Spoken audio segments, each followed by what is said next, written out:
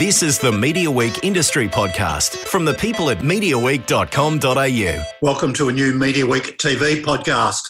Special guest, as always, Andrew Mercado. Welcome, Andrew. Hi, James. Extra special guest today, David Knox, returning to the Media Week podcast. Hi, David. Extra special hello. Good to have you back with us. Of course, we're recording this on Zoom and hopefully it won't be too much background noise from the builders opposite where I am today. So, look, it's been a pretty amazing week at Network 10. I thought we maybe should start there, in particular with their news brand. I'm not sure what they're up to, but David, I'll start with you. If they confirm they're going to be running the same 5 o'clock news bulletin into Sydney and Brisbane, and then the same news bulletin into Melbourne and Adelaide. So, look, it's been very difficult to get a straight answer. They've said that Sandra Sully will be presenting the bulletin in Brisbane and Perth. Jennifer Kite will present it in Adelaide as well as Melbourne, where she is. They obviously, we have time zone challenges, right? A number of time zones, particularly involving daylight saving as well. So it's obviously impossible for, let's say, for example, for Jennifer Kite to be live on air in Melbourne and then do another bulletin, a separate bulletin in Adelaide, which is 30 minutes later. Same problem goes again when Sandra Sully would have to be doing a Brisbane bulletin in daylight saving. So that either means something is pre-recorded or it either means they are delaying bulletins into some of those states. I have asked them about this. The only answer I've received really is that their live will still be a part of the bulletins. Be a part, but does that give them? I don't know what that means. Yeah, sorry. I've got to remember not to talk over you. I don't know whether that means we're talking about live news updates, whether we're talking about a sporting segment that might be live or a live cross of some sort or a live weather. But the fact that I really didn't get a clear answer on that suggests to me that either they're still working it out or that either these are going to be delayed into some states. Well, surely they've worked it out by now. They just don't want to tell you, David. You can't be telling me they've sacked all these people and they don't know what they're doing. I mean, at the moment, it looks to me like the news is being split up according to football codes. So theoretically, Sydney and Brisbane could be watching news with NRL in it because Melbourne and Adelaide would be more interested in AFL. Is it along football lines? Well, I thought it would be I thought that would have been the logical way to go, Andrew, that you would have the you would have the Perth bulletin coming out of Melbourne, which would keep, in theory, AFL at the top of the bulletin as required.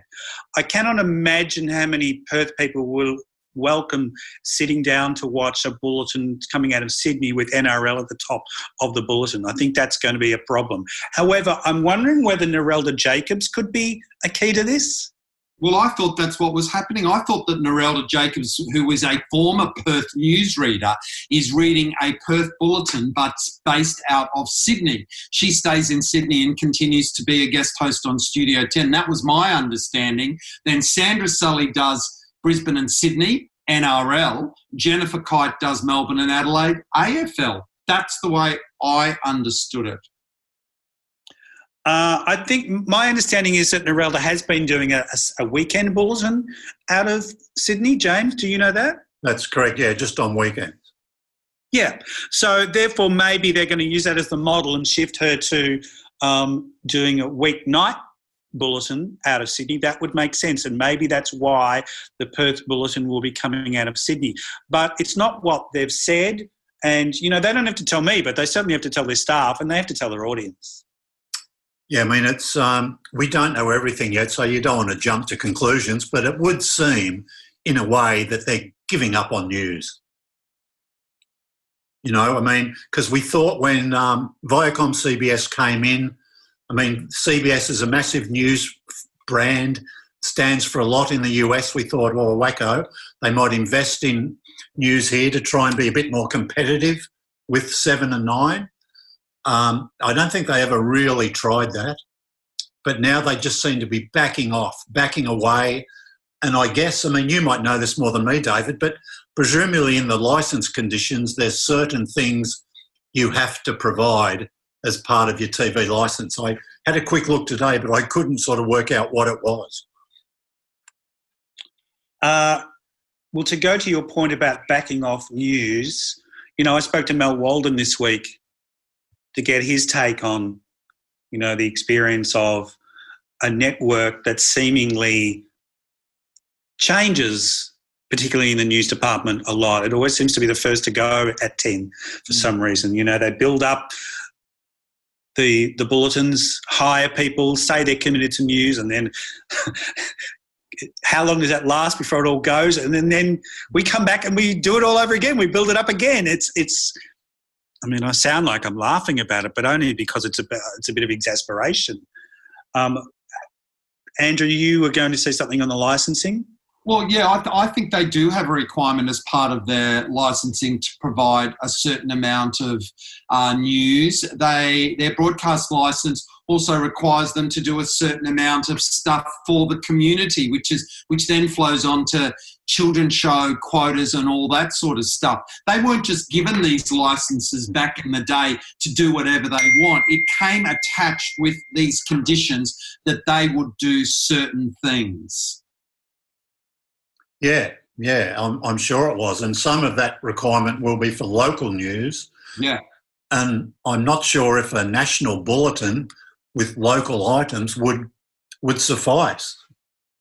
Well, I guess 10 will tell you that their Perth-centric news bulletin read by Narelda Jacobs will be a Western Australian news broadcast. The only difference is that it's going to be recorded and beamed out of Sydney using their facilities. They're going to still have reporters on the ground in Perth filing stories, but the story, so they'll say, oh no, we're just doing this like to consolidate resources, blah, blah, blah. But the truth is, as viewers in Brisbane and Adelaide and Perth will know, they are losing their local news service. And I can't imagine that people who've been watching Channel 10 News in Brisbane are going to be happy that they're sharing it with Sydney. At least they know who Sandra Sully is because she's had a national profile on 10 for a long, long time. But, you know, are Adelaide people going to say, yeah, great, throw us in with the same bulletin as Melbourne?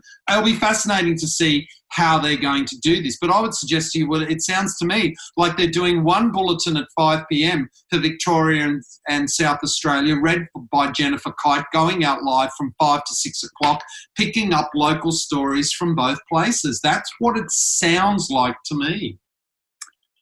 Yeah, they've previously done, you know, I was talking with Mel Walden about how George Danikian had done the Adelaide Bulletin out of Melbourne for pretty much a decade, if not more. But that was a Adelaide-specific assembled and presented bulletin. So it came out of Melbourne, but it wasn't, you know, it was made for the Adelaide audience. I wonder how much of this is also looking to what Nine has done with their regional news bulletins, where they have a presenter who does, you know, like, for instance, Joe Hall does about 3 regional bulletins for Victoria on 9. She records the opening segment, which has local news, and then it feeds in from a variety of stories that, you know, are obviously coming from the Melbourne team. Right. See, it's interesting because I sit in regional New South Wales and I see WIN news updates. So when you're watching the news and when you're watching 10 that night, which is coming to you via WIN, what will happen is suddenly it's the WIN news update, your regional news. And it's this girl and she's in Tasmania. And that is the laziest, most dreadful news updates.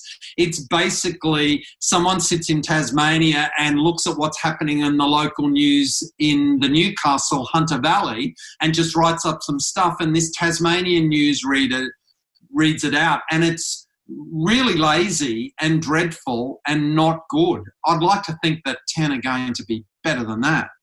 Is that all you get? So there's no dedicated Win Newcastle or Hunter Broughton? Yes, there is. What they do is they put a thing together called Win's All Australia News. So what they do is they then have some regional reporters in the field, and they gather all this stuff together, and for an hour late at night and during the day, they'll do this, and it's a hodgepodge of everything that's happening in regional Australia. So 1 minute you're watching a story in Mount Gambier, the next there's a bit on Cairns Council. It's kind of all over the shop.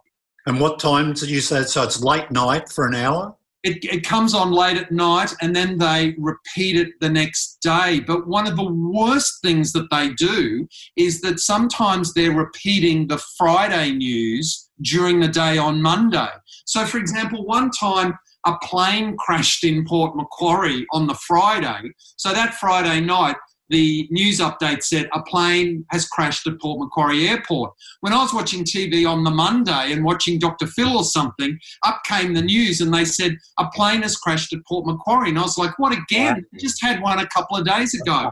That laziness to just repeat Friday's news and not even give a fuck that it's 3 days old. Gee whiz.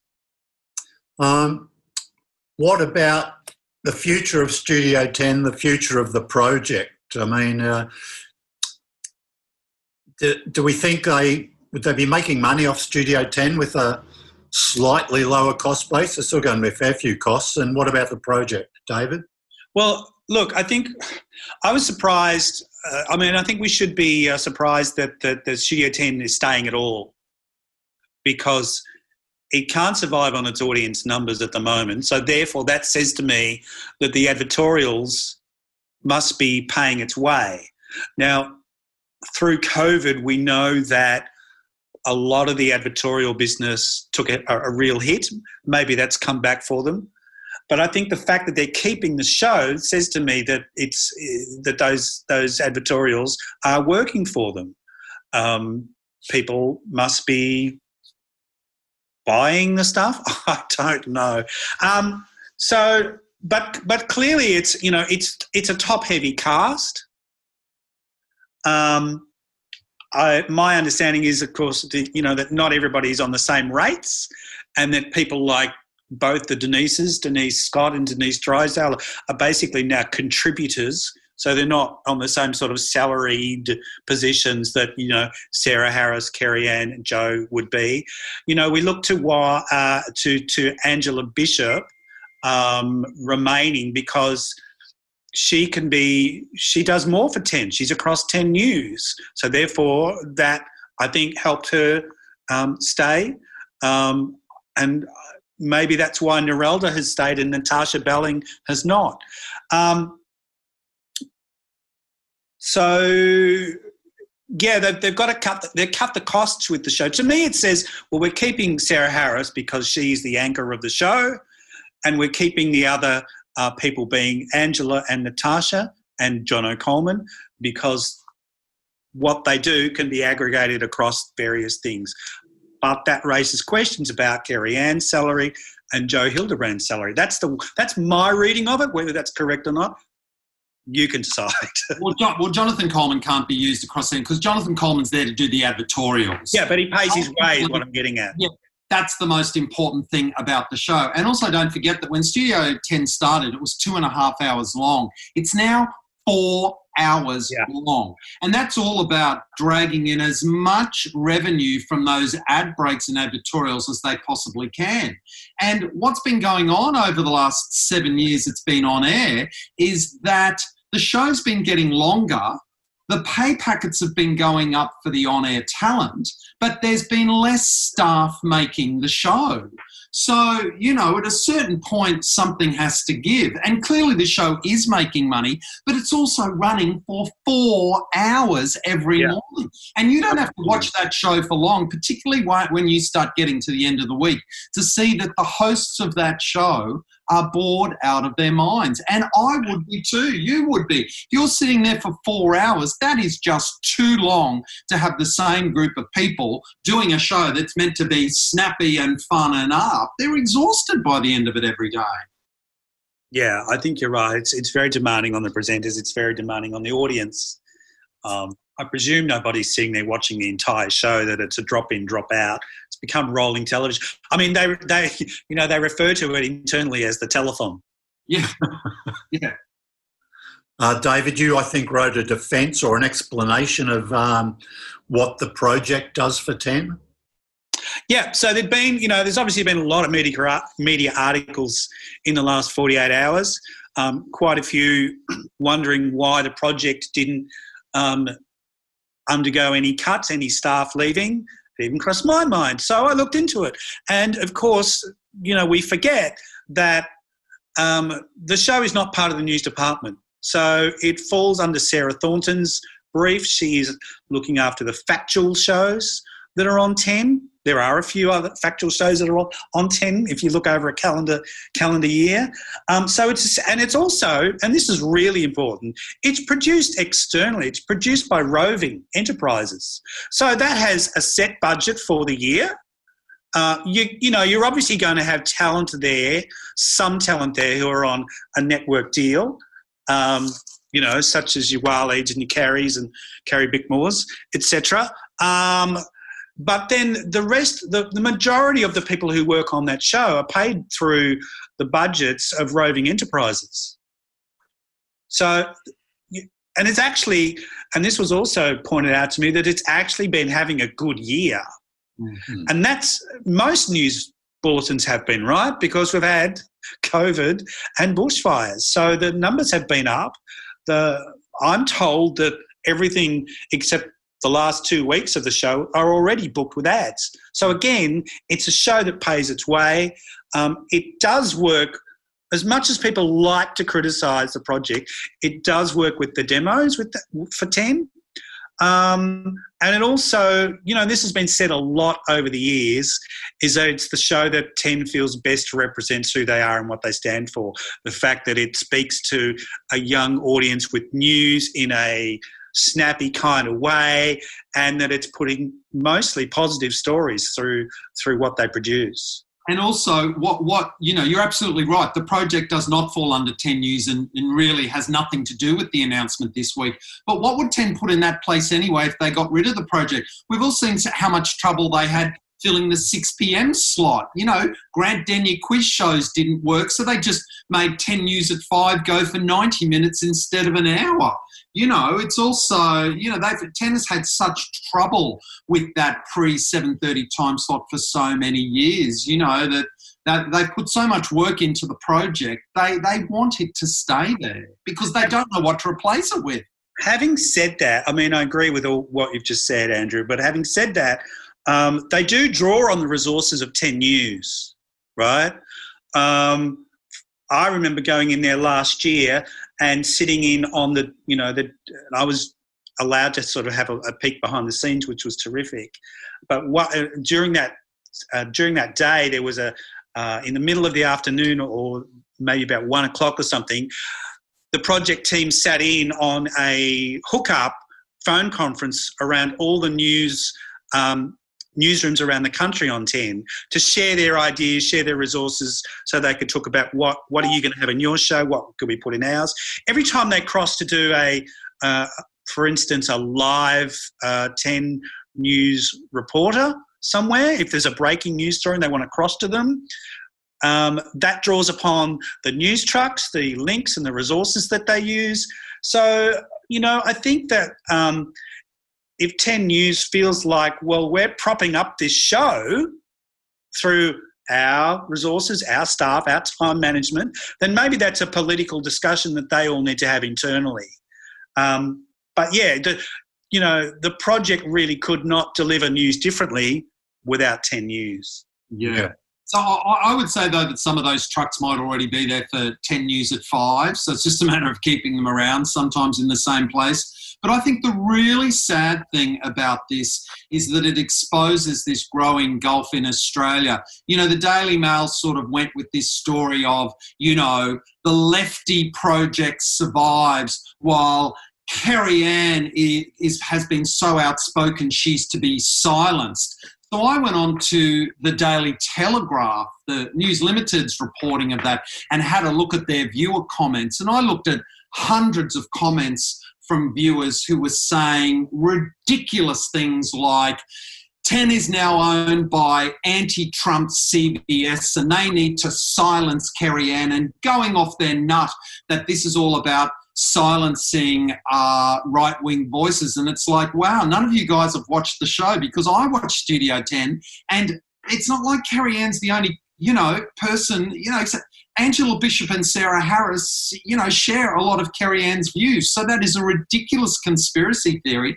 And I just don't understand how it automatically turned into this right-wing, left-wing thing. 250 people got sacked. Kerry Ann wasn't the only one. It's 250 people got sacked. There was no conspiracy going on there to silence her. Well, look, it's an easy story to talk about. Lisa Wilkinson's salary and say, well, why is she still there when the show is getting, you know, whatever number that they're getting on a Friday night? But, you know, that Sunday project has been going really strong numbers this year. Yeah, okay, well, let's move on. But just say, like, let's look at last night's figures. That's Wednesday night, because we're recording this on a Thursday. Under 40, the project was the third most watched show nationally behind The Bachelor and 7 News. So yeah, it earns its way for advertisers wanting a younger audience, I guess. Yeah. It's a big week at 10. They've called this, I think was the promo the biggest week of the year when they launched both The Masked Singer and The Bachelor. It's sort of gone according to plan, but the numbers for both so far, we've had 2 Masked Singers and we've had 1 The Bachelor. They both launched with lower audiences than they had last year, but competitively they've stood up relatively well against what else was on, especially the second night of The Masked Singer when it had a bit of a free run at 7:30. Interesting, James, that they decided to keep The Masked Singer now on Mondays and Tuesdays, because it was supposed to move to Sundays and Mondays, which would have been a lot more competitive. So they've decided to stick with the Monday, Tuesdays, which will be easy for the audience. I think The Masked Singer this year is well produced in its. You know, they've had to deal with a lot, right? They have to move to Melbourne. They've got no audience. They've had to keep the judges apart with partitions and things. I really like, I mean, apart from the fact that Tim Chappell's costumes are just sensational. You know, there's no Tim Chappell, no show as far as I'm concerned. Yeah. So he does a great job with all of that. And it brings that whole sense of, well, this is a bit of fun, it's a bit silly, and we're allowed to be, right? Let's revel in that. So I love that they've tackled this audience problem with these teddy bears and clowns and pandas down the front. I think that's just a brilliant solution. I agree. I think they've done a really, really good job keeping the fun factor up there and getting around COVID restrictions. I agree. Masked Singer's been doing great. Yeah. It's good they got Michael Bevan out of the way early because, you know, who's Michael Bevan? But I'm guessing there's been some good guesses about those female singers, and they all sound really good. Yeah. So, you know, I think they're probably pretty accurate. There's some really good vocalists amongst the women, which will be. Who do you think they are, James? Well, it's Sophie Monk seems to be one of them. So the thought is. And the one that the 2000 Olympics, I reckon, is Christine Anu. Yeah, Christine Anu, who represented us in the last Eurovision. Kate Miller-Heidke. I think Kate Miller-Heidke is probably one of them. Yeah. So, and I'm a big fan of her. She sounds great. So, yeah, I think there's some really good singers there this year. You can put money on Eddie Perfect for the frill neck. Okay. I've worked with Eddie and I know his singing voice.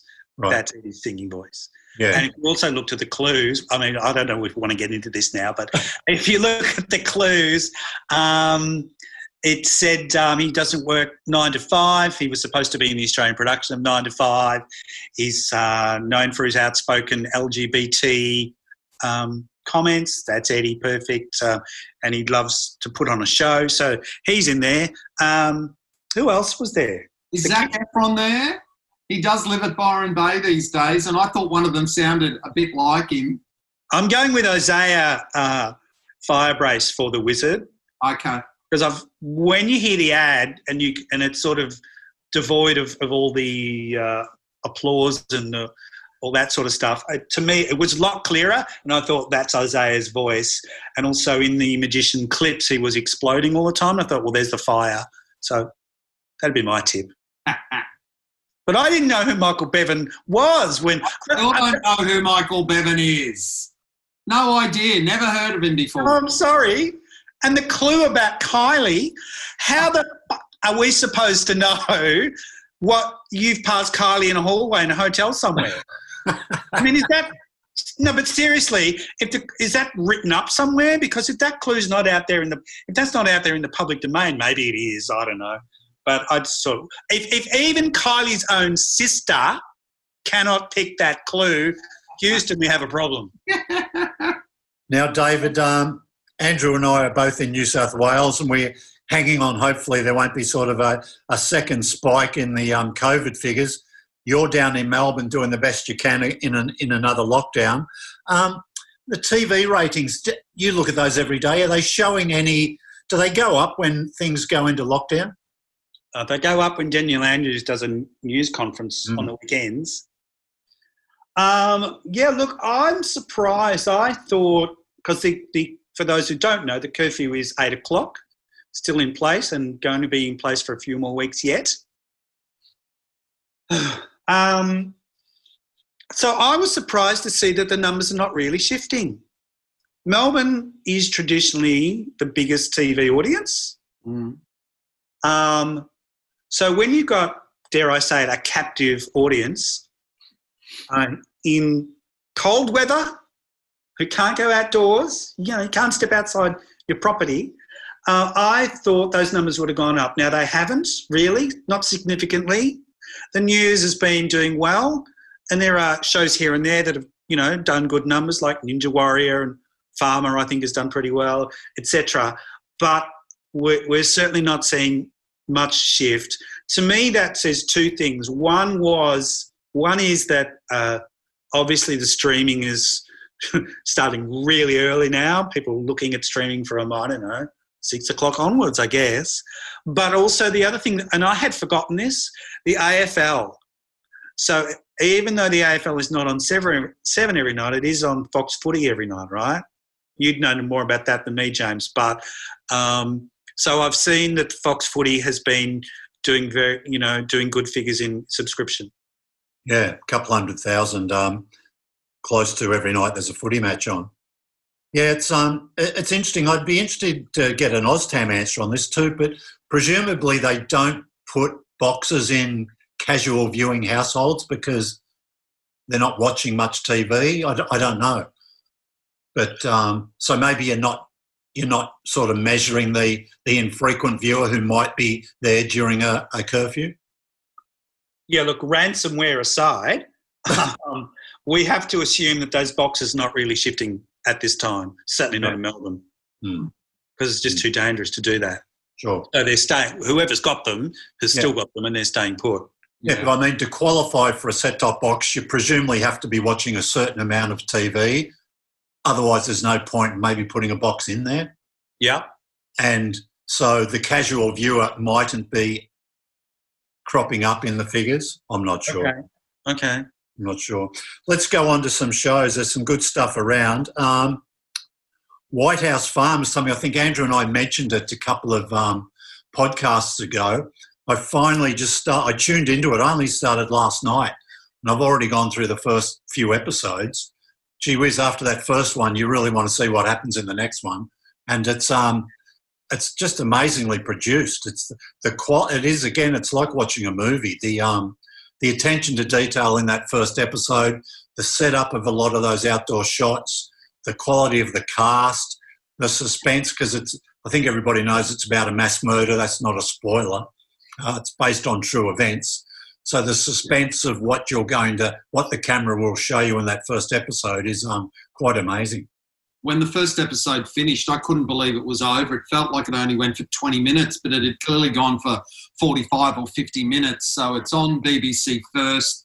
Amazing cast.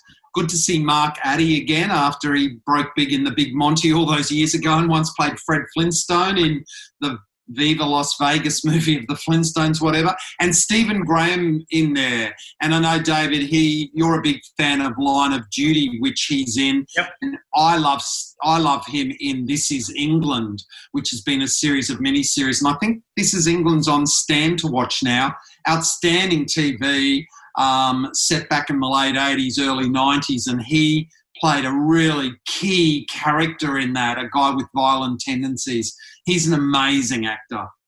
Yeah, and just on that cast, Freddie Fox is the sort of dodgy-looking brother. He's excellent. Alexa Davies is great, and one of my favourite actresses, I think Gemma Whelan, who plays the sister's role in I can't remember what it was now. Jack, what's it called? Gentleman Jack. Gentleman Jack. Right. She's the sister in Gentleman Jack, and she was one of the Greyjoys in Game of Thrones. Ah. And was it her brother Theon Greyjoy in Game of Thrones is actually also turns up in this, Alfie Allen. So it's some great cast members. Nice. Yeah, I'll be watching this one through to the end for sure. I'm hooked. I haven't seen White House Farm, which is remiss of me. I know it's on Foxtel and on Binge, right? Yeah. What I can tell you is it's written by an Aussie. Oh, really? Or co-written by an Aussie, whose name is Chris Merkser. And I studied screenwriting with Chris back in the old RMIT days. He was one of the cluey guys in the class. He went on to do quite a few good things. So the other UK one that he recently did was called Requiem, which I think was a supernatural series, which was produced and commissioned by the BBC, if I'm not mistaken. But he's also written on Glitch, Time of Our Lives, Janet King, The Slap. So, well done to Chris. And I shall have to get on to seeing White House Farm. Couple of things that are coming back finally. It's Last Tango in Halifax, which hasn't been on for a while. I think there's 4 eps in the new season. It starts this coming weekend. And then I think in September they're getting around ABC, both on the ABC, the second series of The Split with Nicola Walker. Nicola Walker's actually in both of those. That was shown back in February in the UK.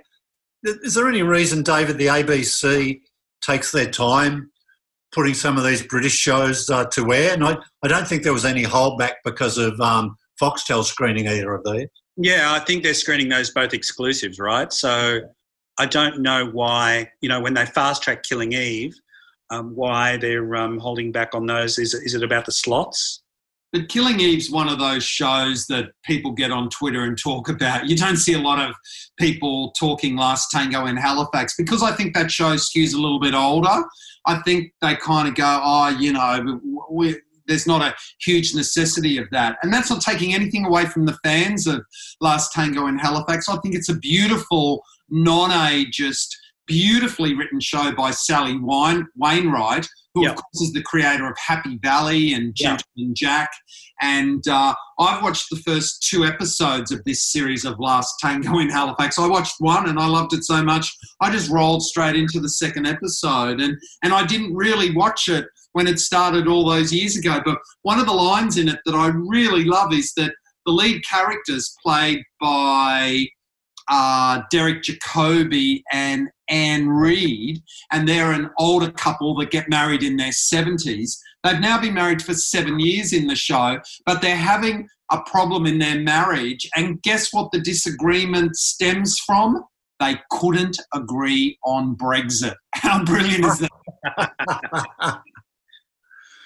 Oh, it's great to have Sarah Lancashire back on the screen. She hasn't been making a real lot lately. Well, she was in Mother, Father, Son. Yeah. And she's done those series of Happy Valley, and she's in Last Tango in Halifax. And I looked up on Wikipedia today that Sally Wainwright says that they're in development for a third series of Happy Valley. And interestingly, I saw Sarah Lancashire. If you go to Foxtel, they've got these fantastic Coronation Street specials that are kind of best of compilations, which they've had to put together during the production shutdown in the UK. And of course, Sarah Lancashire started in Coronation Street. For years and years, she played this hilariously ditzy character called Raquel, who's a bit like Marilyn in Home and Away. And you see some of her stuff in that, and that's where Sarah Lancashire got her name, was in Corrie.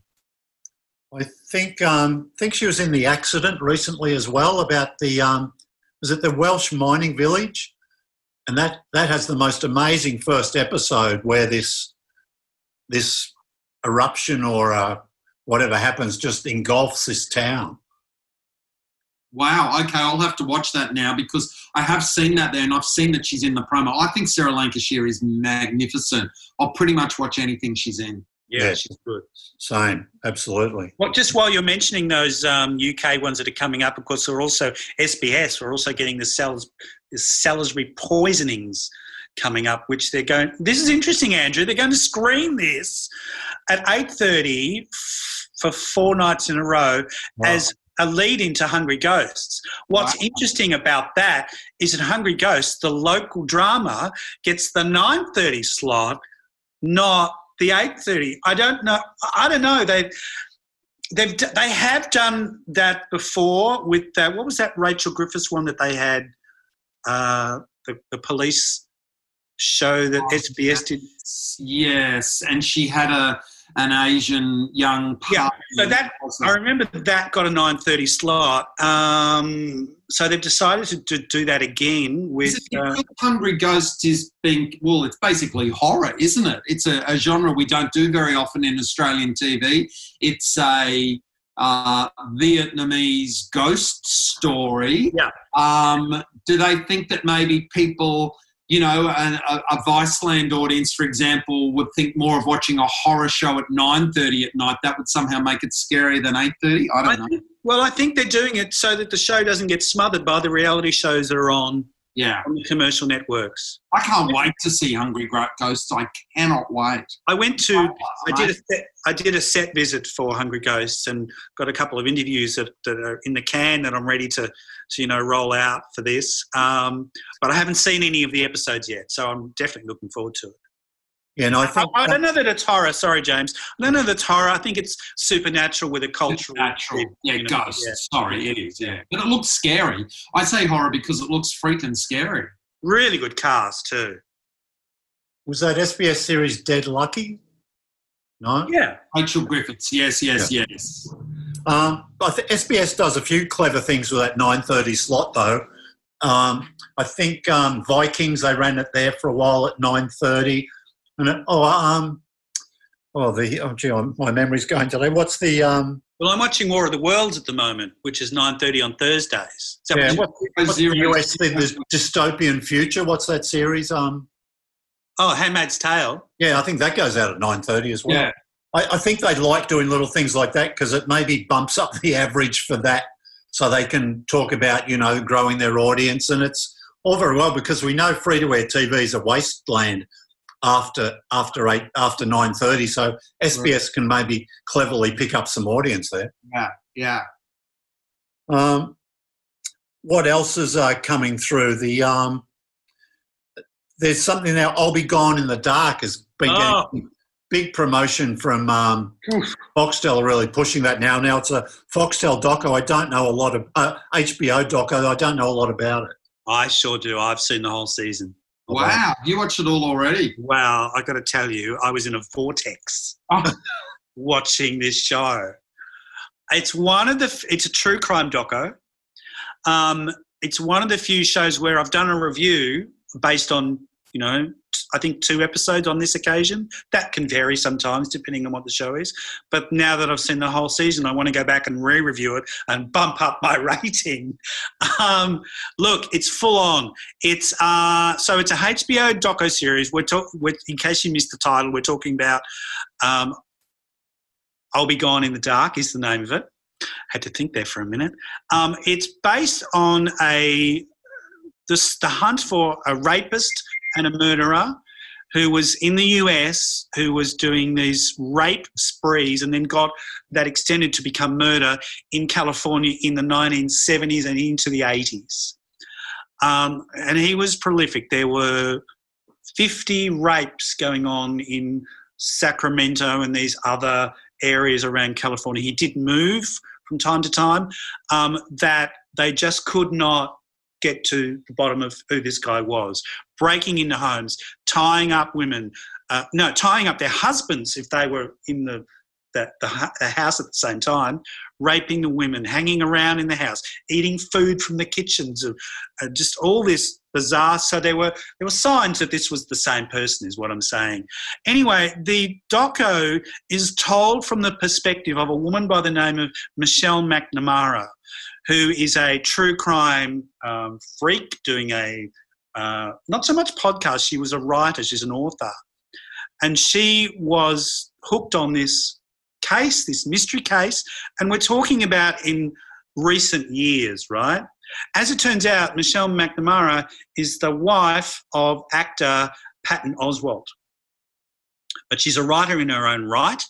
And so she basically was looking at this cold case. But the more this, and I'll try to make it brief now, but the more this doco goes on, I think it's 6 parts, the more it becomes about how her hunt for this killer impacted on Michelle McNamara. And I don't think it's a spoiler for me to say, because it's in the press release anyway, for me to say that she accidentally overdosed while she was, so it enveloped her so much she had to pop the pills to stay awake to get to the bottom of this case. The book has become a bestseller. The documentary, as I say, is quite riveting. It's very, for a minute there, I thought I was watching true crime porn. It was so graphic.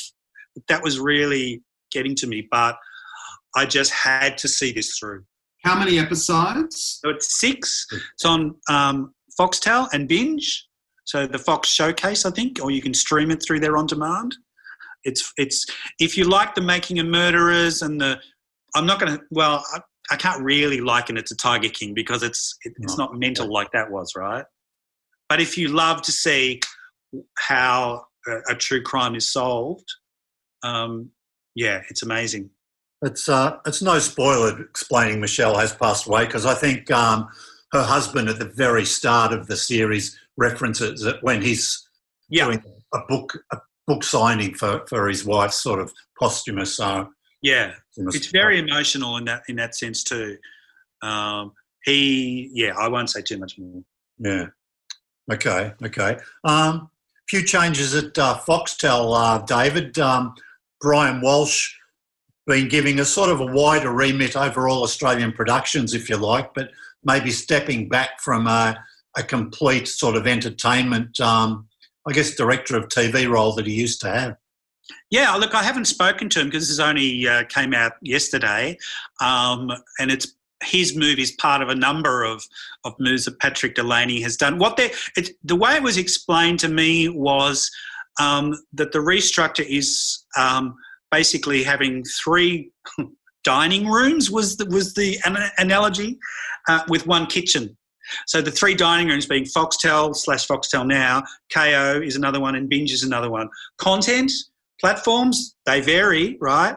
But it's all being driven from, as they say, the kitchen, which is the commissioning stage and the deals stage. So Amanda Lang, who was been at Foxtel now for about 2 years, I think, previously from 9, very good operator. She's now oversees the television, the commissioning, all that sort of stuff. And so Brian, who, as you say, was executive director of television, now moves to this new division that they've established being Foxtel Originals. And so he will now he gets to focus now purely on commissioning Australian drama, Australian lifestyle, I'm not going to say comedy because they really don't do much comedy, right? Everything but sport that is locally produced. And I think that's what Brian loves. I did speak to him a year ago, and in an interview, I randomly said to him, Brian, what's your future? You've been with Foxtel now for 20 plus years, ever since it started, right? Where do you see yourself? And he said to me, where's this question coming from, Dave? And I said, no, just a random question. So he said, no, look, I still love the business. I still love telling stories, and still a lot more in me. And he said he loves to work around the younger people that keep him energised as well. Yeah.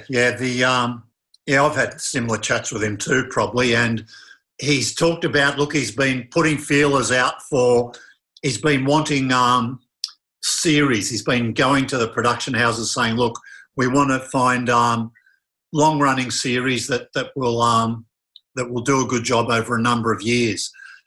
But I get the feeling he hasn't got any money yet to sort of finalise the deals. And I've got a feeling there mightn't be any money for a little while. So I think he's going to be sort of getting his ducks in a row, if you like, for when Foxtel say, okay, now we can start investing. And I'm not sure if that will be this year.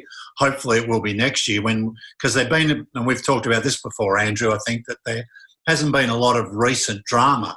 What they have commissioned over the last couple of years has been generally pretty good, very impressive, but it's been a little bit light on. Well, they've been doing things like Picnic at Hanging Rock and the Kettering Incident and Lambs of God, which are very short-term things. But you're right, Brian needs that. He needs the next A Place to Call Home, and then Wentworth, which is meant to be finishing up next year, because ultimately, they're getting how many seasons are they going to get out of Wentworth? They're going to get 9 years of it. That's what they want. They want that kind of headline-grabbing Australian drama that, can bring subscribers. Yeah.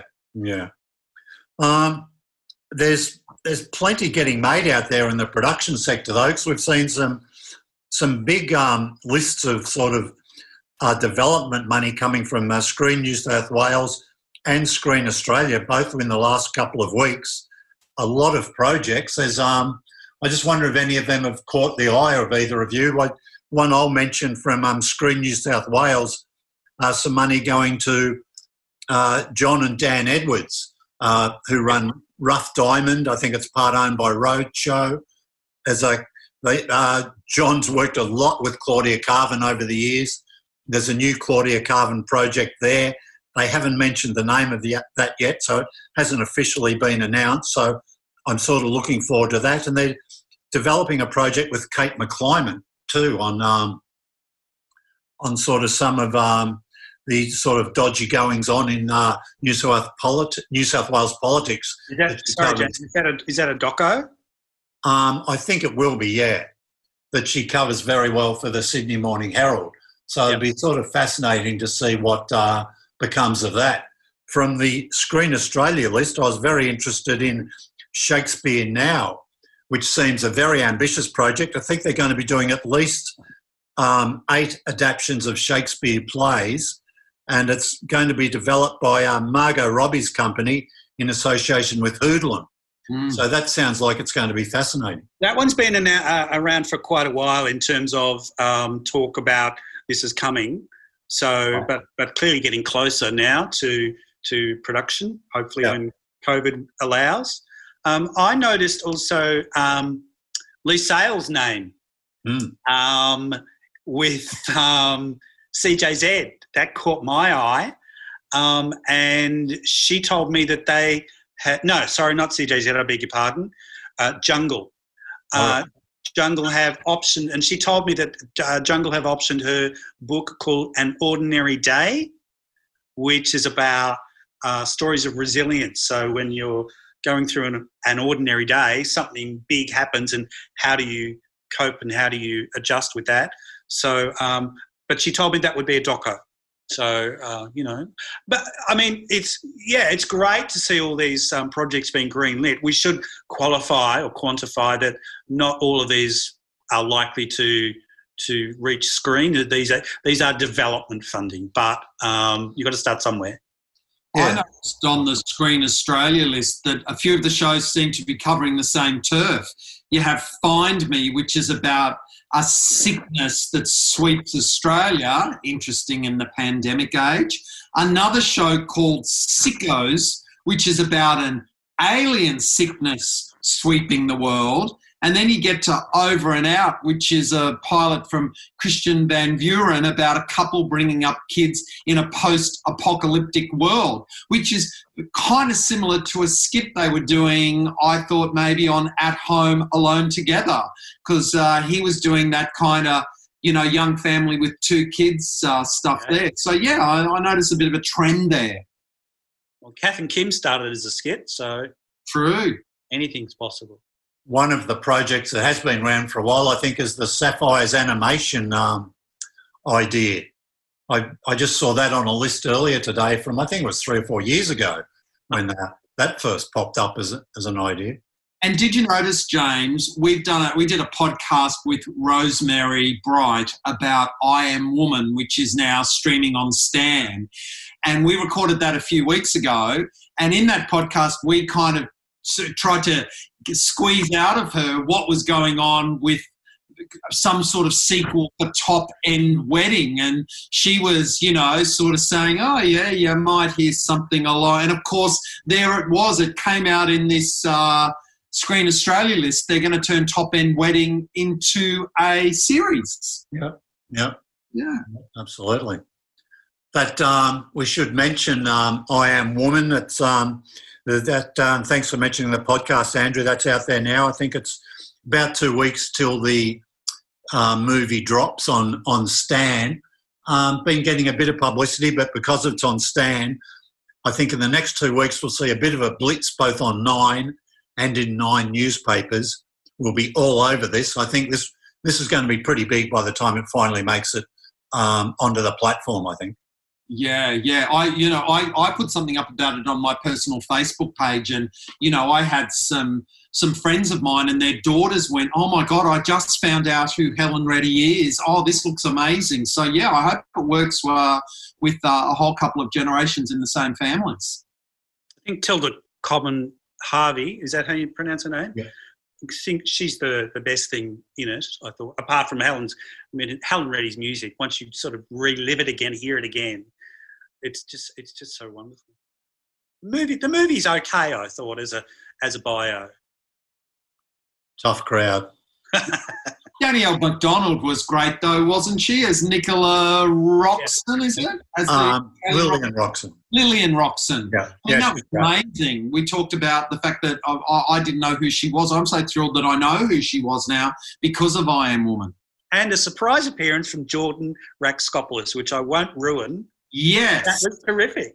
Yes. Yeah, just and some of the stuff that we found out about the production, how they duplicated the Washington Mall by some cleverly produced scenes in Centennial Park, how Carnegie Hall, they sort of dummied up the Enmore Theatre to resemble Carnegie Hall. So I think they've done a great job, and I'm a big fan. I really am ready to watch it again, actually. And so, James, you didn't feel that leaving out Ray Burton as songwriter for I Am Woman was problematic? Well, it's not as if they didn't reference it, I guess. I mean, it's not about who wrote that song. It's about the person who sang it. It's her life story. Okay, it's her most famous single piece of music, I guess. And you know what? Every single biopic that gets made, schmushes has to take some stuff out of there. No biopic ever tells that that's a documentary if you're going to repeat everything 100%. Every biopic takes some dramatic license and pushes 2 or 3 characters into one character to represent that. I just took that as part of dramatic storytelling for a biopic. Okay. Yeah, and I mean, so he's gotten proper credit though, hasn't he, for the publishing?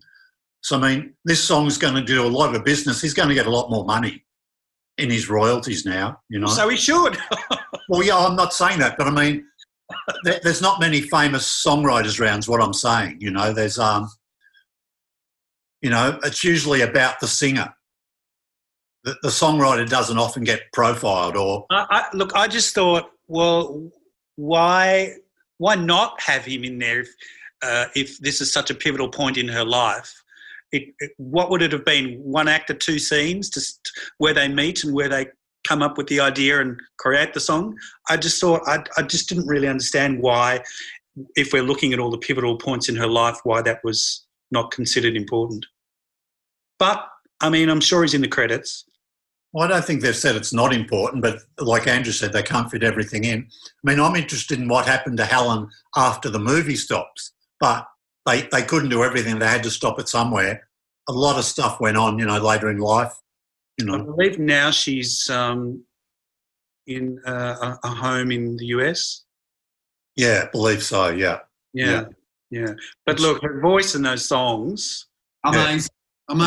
Yeah. I think it's Cassie McCulloch who's the singer, a singer from Perth they found, and in our podcast there's an explanation of, you know, how they found her and why they chose her to do because some of Helen's original music's in there, and they tell the story that Jeff Wald, when he watched the movie, who was Helen's longtime husband and also her manager, didn't realise it wasn't Helen singing in that. That's not for every song, though, is it? No. Only where you see her singing on screen. Only when the actress is singing as Helen. Yeah. But no, it's good stuff. Look, anything you want to recommend as we wrap this up coming in the next... Andrew, what's in your column tomorrow in Media Week? I'll talk about 10 News and Last Tango in Halifax. My tip is I saw an ad just before on 9 for 9 Now. They're adding a whole bunch of new Australian drama classics there. Stingers, the original series of Sea Change as made on the ABC, and all of Halifax is there because, of course, in a few weeks' time, we're going to get a brand new Halifax with Rebecca Gibney. And you know what? I see ads also on Channel 7 for all the drama content they've got. They keep adding more and more seasons of A Country Practice. It's right up there on their homepage. Clearly, Australian nostalgia is doing well during the pandemic, and I'm very happy to hear that. Yeah. What about you, David? Anything you want to leave us with? Well, the sound. What's the sound? You used to be a big Countdown fan. Can the sound build an audience and get a regular spot in the ABC schedule? I haven't seen much of the sound, but what I've seen I've really, really liked. I just thought it was a fresh and well-presented way of introducing us to new acts, or a lot of them are new to me. It's new with old in there, and I just think the way that they've put it together with having a rotating host has been clever. It's finishing up. There's only 2 more episodes to go because there's only 6 episodes. The numbers have not been great. I don't know how much promotion it's been given, and 5:30 on a Sunday. Okay, that's not really, that's a tough slot in terms of trying to get people to watch. But I was encouraged by it. When we think about the sound versus, what was the other one they had, the set, which was also quite well done. That was good, and the sound's been good too, yeah. Yeah. So fingers crossed they can bring that back. We're going with Australian Remastered in that slot at the end of August, right, which is... an idea of opening up the vaults of all their natural history and sort of remastering it and getting Aaron Pedersen to introduce it. So sure, that might do well. It's about creating a habit, isn't it, Andrew? Yeah, I don't. What happened? What screens at 6:30 on the ABC that they couldn't have put this 1-hour music show into the old Countdown time slot and run it from 6 to 7 p.m.? I mean, if they want a music show to work on a Sunday night and say we want to bring back Countdown, don't screen it at 5:30 to 6:30, halfway between news bulletins. Go 6 to 7 p.m. and make that a slot for Australian music. I don't understand why they won't do that. Compass was on at 6:30. Compass is on. Yeah. Okay, well, Compass is important, but, I think Australian music's really important too. And Compass is now finished because they've finished their run as well. So Right. There you go. Put the Flash sound on and a music show from 6 to 7 p.m. immediately before the 7 p.m. news. I think there was a clash because they wanted to get this music on air during COVID. That's why it didn't wait. But it was produced by Saul Stein, right, James? Correct, yeah. Yep. Ex-sports at Channel 7. Yep, well, MTV launched MTV on 9. Yeah, right. He had Mark Fennessy was working for him, and when he got up and running, he left Mark to do keep that going, and Saul went back to sport. So there you go. All right, great to see you both. Stay well down there in Melbourne, David. Always good to see you, Andrew, and we'll hopefully catch up again soon. Thanks, James. Thanks, James. Thanks, Andrew. See you, David.